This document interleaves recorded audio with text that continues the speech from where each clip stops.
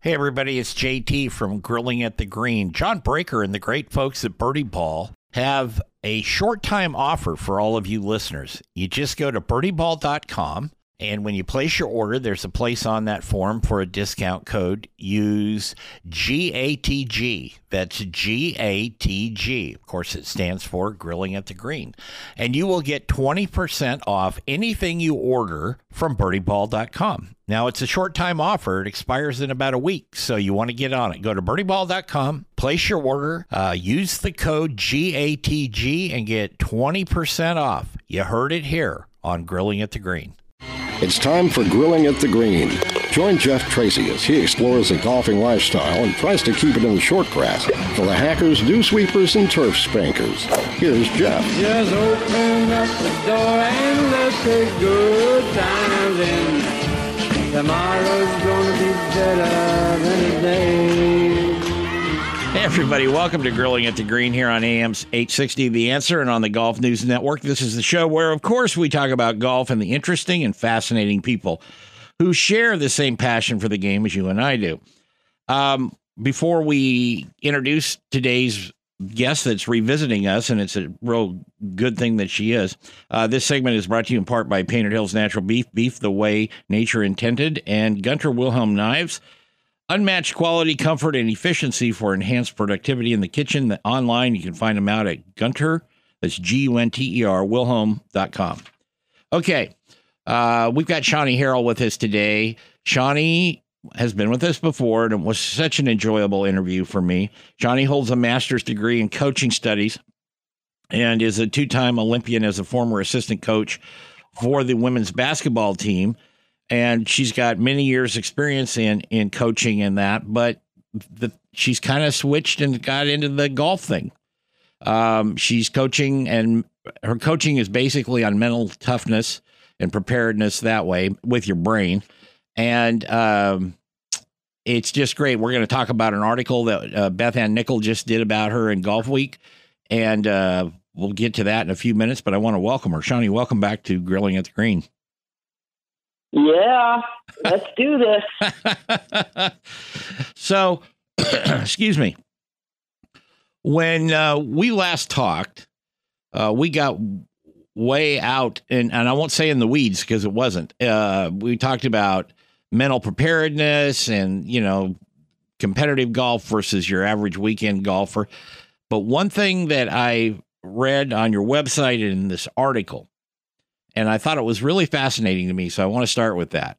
But I want to ask you a question first. What do you fear as a coach? Gee whiz, that's what a way to start. You know that nobody has ever asked me that before. Oh, well, there you go. Nobody. And I'll tell you what my blink instinct on that was. Sure. My fear as a coach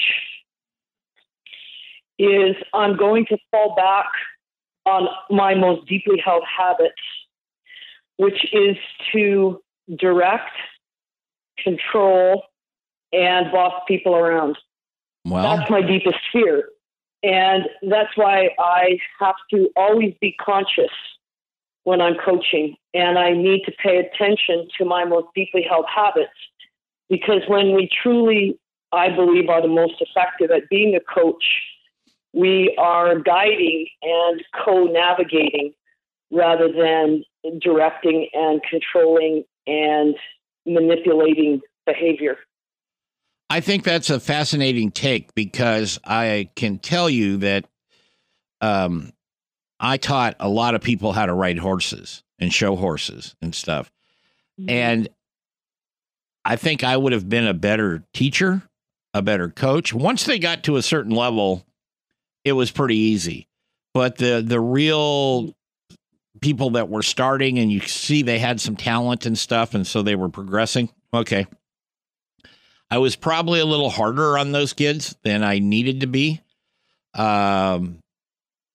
because I just was. And that really wasn't my personality, but that's the way I was trained when I came up. And so do you think that how when you say, guard against your most deeply held habits. Most deeply held habits. Thank you. do you think that is something that all coaches should really do? And really kind of, before they walk on to that tee box or the track man or whatever they're doing with a certain player, that they should kind of reset their mind to that? I think it's good practice for all of us, to tell you the truth. But, speaking of coaching in general, my opinion, and remember, whenever someone gives an opinion, it means it's true for them. Yeah. It may not, it may not mean it's true for others. But what I find true for me, I've been in this high performance coaching for, almost 35 years now. And when I look at the coaching culture, I believe the coaching culture is behind, say, the education culture. Mm-hmm. I think that if you went into an elementary school classroom and you see how we are actually teaching. So my point is, what is an ideal learning environment? I'm not sure that coaching has taught us that very well. And in general, I find coaches are very good at two of the four pillars of high performance. So those pillars are the technical tactical is one, the physical pillar is one, the social emotional pillar is one, and the mental pillar is one.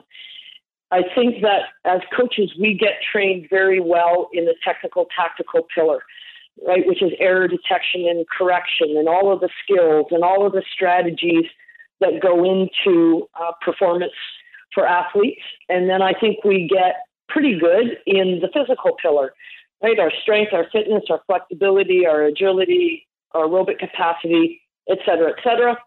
And then I think those other two pillars really get left behind, which is the social, emotional, and the mental pillar. And when I look back at the 35 years that I've been coaching, I fell right into that. I didn't spend any time as a coach in those other two pillars, but wow, was I rocking it in the technical tactical pillar. Sure. But what happens is we keep using the tool that works for us. And when you're a hammer, everything looks like a nail. And I know for sure that was what I did a lot of. Everything looked like a nail to me. I had a really darn good hammer. So I'm just trying to catch myself in those old habits. And it's also what fascinates me now to go and spend more time in this mental toughness pillar, and I'm just starting to see the importance of it and how little time I spent, when I was learning to be a coach. I didn't spend any time there. And I'm just trying to pay attention to my deeply held habits so that I can start working and work away from those, because I don't think they served me well at times, but at other times they didn't serve me well and I still use them. So I'm trying to pay attention to that and be more of a guide, a wing person, so to speak, a wingman, a wing woman, and to come alongside on the journey. Another way of saying it would be, I think most coaches are very, very good at leading from the front, and I'm practicing leading from beside and leading from behind. When you take on a new client, okay, and somebody comes to you, and let's say it's an LPGA player, and they come to you, do you make certain assumptions? They're playing at this elite level already, so their skills, we don't really have to look at those skills. And I know you're not really a swing coach per se. I'm sure that comes into the conversation, but do you make assumptions? And not just you, but do any coach, they make assumptions that you're playing at the PGA Tour, the LPGA Tour level, or the Korn Ferry Tour, or whatever it is. And so, if they do make those assumptions, could it be an omission error on their part by not going back and looking and saying, okay, what are you thinking when you do this, whatever this is, X? And maybe there's something that binds together with your mental toughness coaching and that. And then, maybe they always on 150 yards in with a 9-iron or whatever, they always slice it or something. I'm just giving you a really made up example here. But my point is when we make those assumptions, can it sometimes not be correct assumptions? Well, I think you've hit on a really fascinating point. By the time these athletes are on the LPGA, their Korn Ferry Tour, whatever it is, talent has leveled out, right? The funnel gets narrower, it doesn't get wider. And when it gets narrow, it means not everybody can fit through the funnel. So all of these LPGA golfers have fit through the funnel. And what I find fascinating about the mental side of it is if everybody is good technically and tactically, what's the deciding factor between who wins and who finishes last? Speaking of pressure, I've got to take a break here, but we're going to be back with Shani Harle. I just always love talking to her, but we're going to be back here on Grilling at the Green in just a moment. Please stay with us. Hi, everybody. It's JT, and this is a special version of Grilling at the Green. Grilling at the Green is brought to you in part by Painted Hills Natural Beef. Beef you can be proud to serve your family and friends. That's Painted Hills Natural Beef.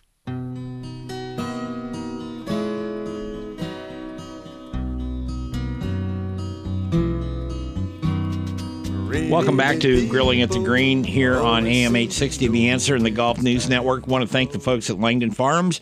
The restaurant is open. You got to do a little social distancing and all that stuff, but it is open Friday nights. The prime rib stuff is there, so it's all good. So check them out down there at Langdon Farms right off of I-5. And also, if you'd like to email us, very simple, info@grillingatthegreen.net. That's info@grillingatthegreen.net. I know that's kind of a long handle, but we live with it. Also, we're on Facebook and Twitter and all that stuff, and 14 or 15 social media platforms that you can hear the podcast version of the show after it's aired on the radio. So it's all good.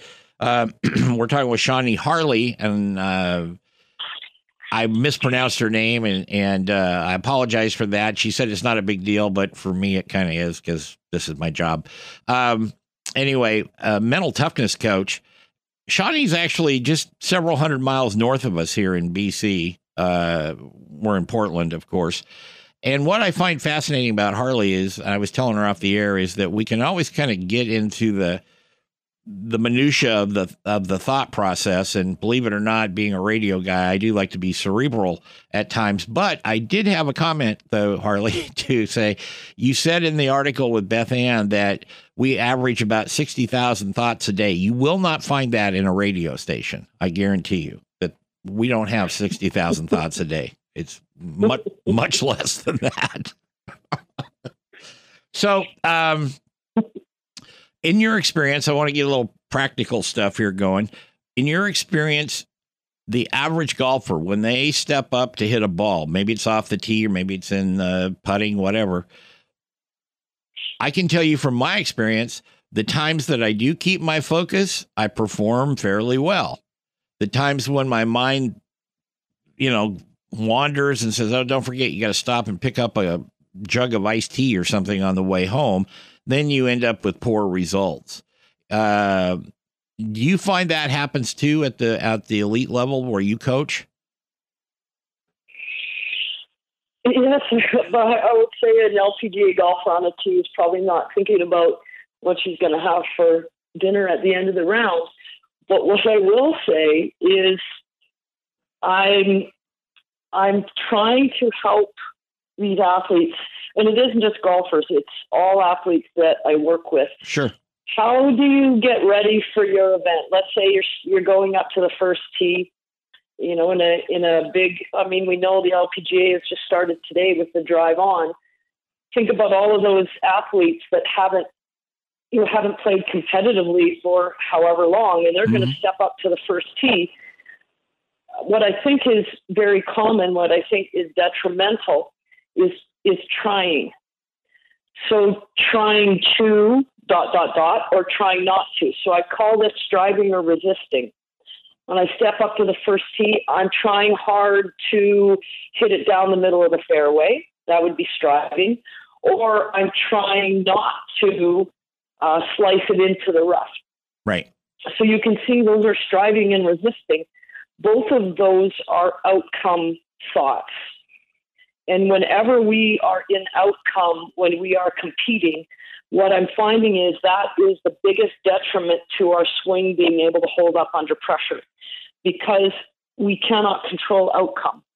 We can't control whether the ball goes to the middle of the fairway or we slice it into the rough, because if we could control it, we would hit it down to the fairway, down the middle of the fairway perfectly every single time.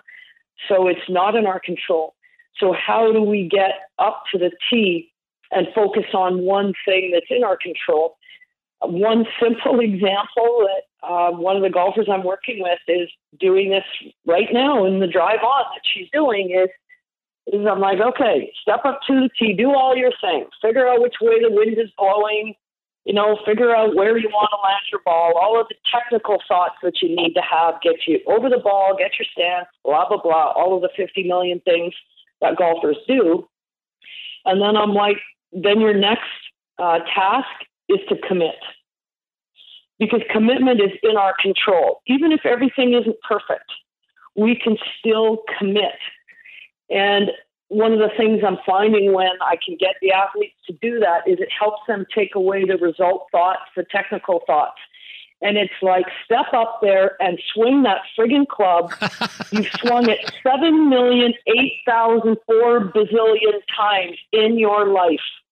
Your body knows what to do. How do you trust your body? You step up and you commit. Those are the process thoughts that I want them to think about, because I said to them, okay, so when you think about committing to the shot, I want you to think about how nervous that makes you feel. Then I'm going to say, okay, I want you to swing perfectly and land the ball in the middle of the fairway. How does that make you feel? Well, we know that anytime I make them focus on a result, I can increase their nervousness and I can increase the feeling of pressure. So we're trying to decrease those feelings by getting them to focus on the process, and commitment is one way that I help them do that. So I'm going to give you an example of me, okay, because that's the only person I can give a mental example of, and it's pretty easy because there's not much to work with there. But I find, like, when I step up to the ball, and like you say, you've swung a golf club a bazillion times, you've done a couple of practice shots, you've brushed the grass, whatever you're doing in that practice swing. For me, I do better when my mind kind of goes blank and I take the mental part out of it and I just step up and hit the ball. And sometimes that even works for me better when I don't even take practice swings, because, and I know you're not supposed to do that, but I'm just talking about me as a person. I'll just walk up and hit the ball and I'll hit it well, because my mind's empty, and I've been accused of that many times in my life. But, there's no thoughts. There's no clutter. It's just kind of empty and clear, and you just step up and swat the ball, and it goes where it goes. And I find that pretty easy. We've got about 30 seconds here, 45 seconds, Shawnee. But I'll let you respond to that before we go to break. Well, I'll give you a great quote. I forget where I heard it, but I loved it. Focus is lack of thought. Well, say that again. Yeah. Focus is lack of thought. And that's what you did.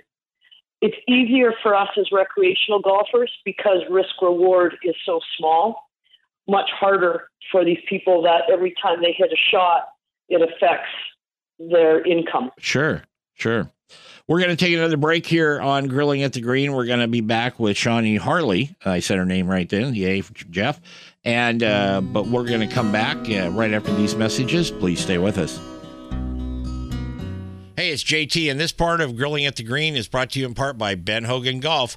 Check them out online at benhogangolf.com.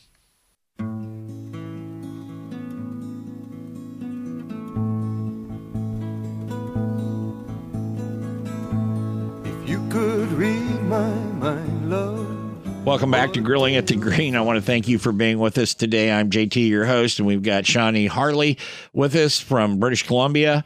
We'll tell you how to get a hold of her and get her website and stuff coming up a little bit later in the segment. But really fascinating stuff about controlling your noggin and your thoughts and being settled with yourself, so to speak. But first of all, I want to thank the folks at Painted Hills Natural Beef, beef the way nature intended, and Ben Hogan Golf, tour quality clubs at factory direct prices. That's benhogangolf.com. You can find us also on Golf News Network out there with this show and some other stuff we're doing. And if you want to email us, it's info@grillingatthegreen.net. Okay, so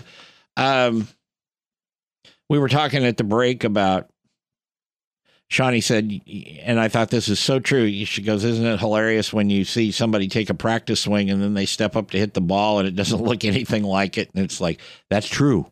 That's very true for, 24,579,333 golfers out there. It's very, very true.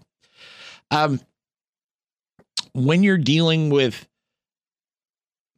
mental toughness, and I keep going back to that a little bit, because if you got control over your noggin, then you probably got control over a lot of good things in your life.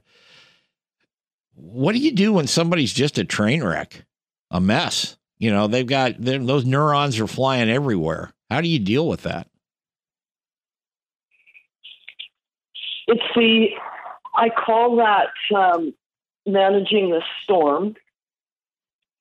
And I really believe that, mental toughness is a skill. Yeah. Just like putting is a skill, just like a bunker shot, just like a tee shot. Therefore, the more you practice, the better you can get. Usually if someone is a train wreck, they're still at the beginning of the mental toughness journey. And I tell them that train wrecks are completely normal. We've all, anybody that's golfed, I think it's the hardest game in the world. So anybody that's golfed has been a train wreck. They know exactly what that feels like when everything blows up and goes south. So I don't think anybody needs to be afraid of being a train wreck. It just means that their mental toughness skills aren't up to where they need to be. I will say that some of these elite golfers that I'm working with, I tell them, and I don't use the term train wreck, I use the word storm. I tell them, what is your storm plan? Because you don't prepare for the storm in the storm. That's too late. You have to prepare for the storm before the storm. And over 18 holes, in a 4 to 5 hour round, if you don't think there's going to be a storm, even at the highest levels, the storm is coming. And I just tell them, put your life jacket on and start swimming. And I teach them what that means. That to me, a life jacket means I've got these mental toughness tools here. Now I have to put them on and I have to start using them. And mental toughness is not about avoiding the storm. It's about managing it. It's coming. How do you manage the storm? How do you put on your life jacket and start swimming rather than, wrapping your club around a tree because you're so mad and compounding errors? That's what often happens in a storm. You compound your errors. So storms are normal. Train wrecks are normal. And as we get better at mental toughness, the storms become fewer and smaller. They never go away. They just become more manageable. I think that's that's a good title for a book for you. The Storm is Coming. I really do. I mean, to preface a book like that, you'd get my attention. That's for sure. Mm-hmm. So a little bit about Shawnee. How's your golf game? What's really cool about it is I'm decent. Like on good days, I'm a 12, probably handicap. Sure. On bad days, I'm probably a 13. So I'm decent. But what I love is I get to practice all of these mental toughness skills. I find that far more fascinating than what my score is at the end of the day. And I'm working on all of these tools that I'm teaching the athletes. I want to practice them myself. And my gosh, you want to talk about, you say, you never have 60,000 thoughts in a day. Sometimes I feel like I have 60,000 shots in one shot and I haven't even swung yet. So I'm just finding that I'm having to learn how to be the boss of my thoughts and manage my thoughts. And you had talked about you're best when you have no thought. I am sometimes best, I think I mentioned this last time on the show, but where I sing. Now, I don't sing out loud. That would be scary. But in my mind, I have to have something to distract me from having a technical thought. So every time I have a technical thought, I never hit a good shot, whether it's a putt, a chip, or off the tee. So I'm practicing being the boss of my thoughts by distracting myself to a song, because song for me is about rhythm, rhythm and flow. And we know that that is a golf swing, tempo and rhythm and timing and flow. When we have that, our body just has that beautiful flow through the ball. And gosh, I really struggle with finding that, because I have 60,000 thoughts feeling like they're all going on at the same time. Well, if you ever saw my golf swing, you would think it was a break dancer on meth or something. You know, it's just really erratic, but it works sometimes. One thing that I've done is, and you alluded to it here just, a few seconds ago, I kind of stopped keeping score. I go out and just now when I play in certain things, yes, we keep score. Okay. Don't get me wrong. But when I'm out there just with one of my buddies that I play golf with a lot, I really don't keep score. I'm not that overly ensconced in having a handicap. Because my handicap has been as low as like 13, 14 in my life. It's been as high as like 26. Because I had some injuries, but we overcame those. That's fine. And I just like to go out and play and do the mindless play, as I call it, and be happy with it at the end of the day. I'm still competitive enough in everything that I do that, I don't want to go out there and make a total idiot out of myself. But if I'm kind of happy and not, like you said, wrap a club around a tree. I don't think I've ever done that. I threw a couple in my life, but I never wrapped one around a tree. But you know what I mean? I just go out there, and if I'm that, I'm good with it. I'm good with the game. I'm good with my performance on that. Now, a lot of people won't do that, because a lot of people go, well, why do you pay the money and go out and play and not keep score and all that? Yeah, I understand that. But for me personally, it's just more about going out, making, a dozen good shots in a round that I'm happy with, that are real good. And then, I'm not going to be at the top amateur player, because, I don't have enough time to practice, and I'm not, my skill level probably doesn't go to that height anyway. But my point is, if I'm happy with it, I think I'm okay. I think you've hit on, we have to get clarity, particularly as recreational golfers. What's our why? And why are we coming out here to pay the money, to spend 4 to 5 hours in a round? Why are we doing it in the first place? And if it's to focus on our handicap and to drop our handicap, there's nothing wrong with that. But there is also nothing wrong with my why is this is how I stay active. This is what I love to do. This is a form of self-expression. This is how I love to challenge myself. When we get clarity on our why, it helps us keep coming back, because a lot of new golfers, beginning golfers, they won't keep coming back if they keep focusing on the score, because we know golf takes so long.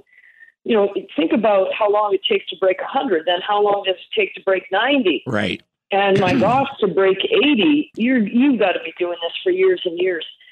And I think clarity on our why is really helpful to keep us playing. And what I'm doing right now for clarity on my why is I still keep score, because I want to have a number at the end that's going to put pressure on me. But now I'm doing this. How would I swing, putt, chip? Right? This is my question when I get ready in the ball. How would I swing right now if I wasn't concerned about the outcome? Absolutely. We're going to take a break. We're going to come back and wrap up the show with Shawnee Harley right after this on Grilling at the Green. Hi, everybody. It's JT, and this is a special version of Grilling at the Green. Grilling at the Green is brought to you in part by Painted Hills Natural Beef. Beef you can be proud to serve your family and friends. That's Painted Hills Natural Beef.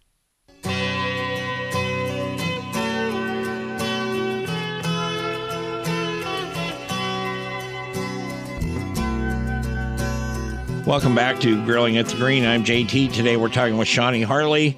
What Shawnee doesn't know, because she can't hear it at this stage of the process, is I played a little Gordon Lightfoot, our Canadian friend of the North there. So she may not like Gordon Lightfoot music, but I just trying to tie in Canada somehow because I love Canada. All right, let's get back and talk some more with Shawnee Harley. I want to get this out there first. How can people find you? My website is my first and last name, ShawneeHarley.com. That's probably the easiest way. I'm also on Facebook, Shawnee Harley Winning Matters, and I'm also on Twitter and Instagram. Okay. All right. That's fair. That's good. So it's been about a year since we talked, I think, or pushing a year now. And I don't know if you can remember back to that original broadcast, but give me a bit about what you've learned in that last year as far as dealing with golfers and their thought processes. What I've learned is that when I guide rather than tell and direct, I learn how to help them more effectively, because they are, by the time they're at this level, they are, my gosh, think about, you want to talk about 60,000 thoughts a day. How many thoughts have they had over a career? How many swings have they done? And I'm really getting better at tapping into the expertise that's already within all of us, if you want to know the truth. Sure. The expertise, the intuition. There's always something there to tap into. And I just think I've gotten better at tapping into that. And the way that I do it is, I always say, if you want good answers, ask good questions. And my ability to ask better questions and deep questions and to get into the root of what's going on has made me more effective. So maybe another way of saying it is that I believe that behavior is a symptom. You can't cure the symptom by addressing the symptom. You have to find the cause. And being able to ask good questions and drill down where we can get into the root of what is going on, that when we can find that root, that's when I really see these golfers. It's like this light bulb comes on and they're like, oh, there's a huge relief. It's like, okay, now I'm finally solving the right problem. Isn't that kind of cool when you see the light bulb come on? Because again, I'm back to my horse days when you would see somebody you were instructing and finally it clicked, is the way I used to say it. You know, the light bulb came on, they had a vision, whatever you want to call it. That's one of the things I think when you are an instructor or a coach or whatever title you like to hang on yourself, I think when you actually see that, I think that kind of validates your feelings towards your profession. That's just my thought on it. But, you know, when those light bulbs would come on and those kids and they finally got to do something, and it just, you know, kind of became automatic for them and they felt it and they did all that. Man, that was a great feeling for me as their coach. You know, when it happens, it gives me shivers. It makes me emotional because I can feel my ultimate goal as a mental toughness coach is that we get to the point where you don't really need me. And when this light bulb comes on for these athletes, that for me is the moment that I'm like, okay, now you've learned how to save yourself. And don't you think that's the ultimate empowerment in an athlete, where they don't need a coach to say, do this, do that, do it like this, swing it like this, put your elbow here, don't put your elbow there, square to the blah, blah, blah, blah, blah, blah, blah. Finally, they can be like, you know what? I know how to save myself. I think that is the ultimate when I look at how do I know if I've been successful, I feel like for me, that's the best mark is when they don't need me anymore. I can lead from behind. I'm there every now and then because I can just step back and go, yep, they got this. There's going to be storms. There's going to be highs. There's going to be lows. There's going to be joys. There will be tears. And they know what to do with all of that. They know how to save themselves. That to me, oh my gosh. You want to talk about what's my why for doing this?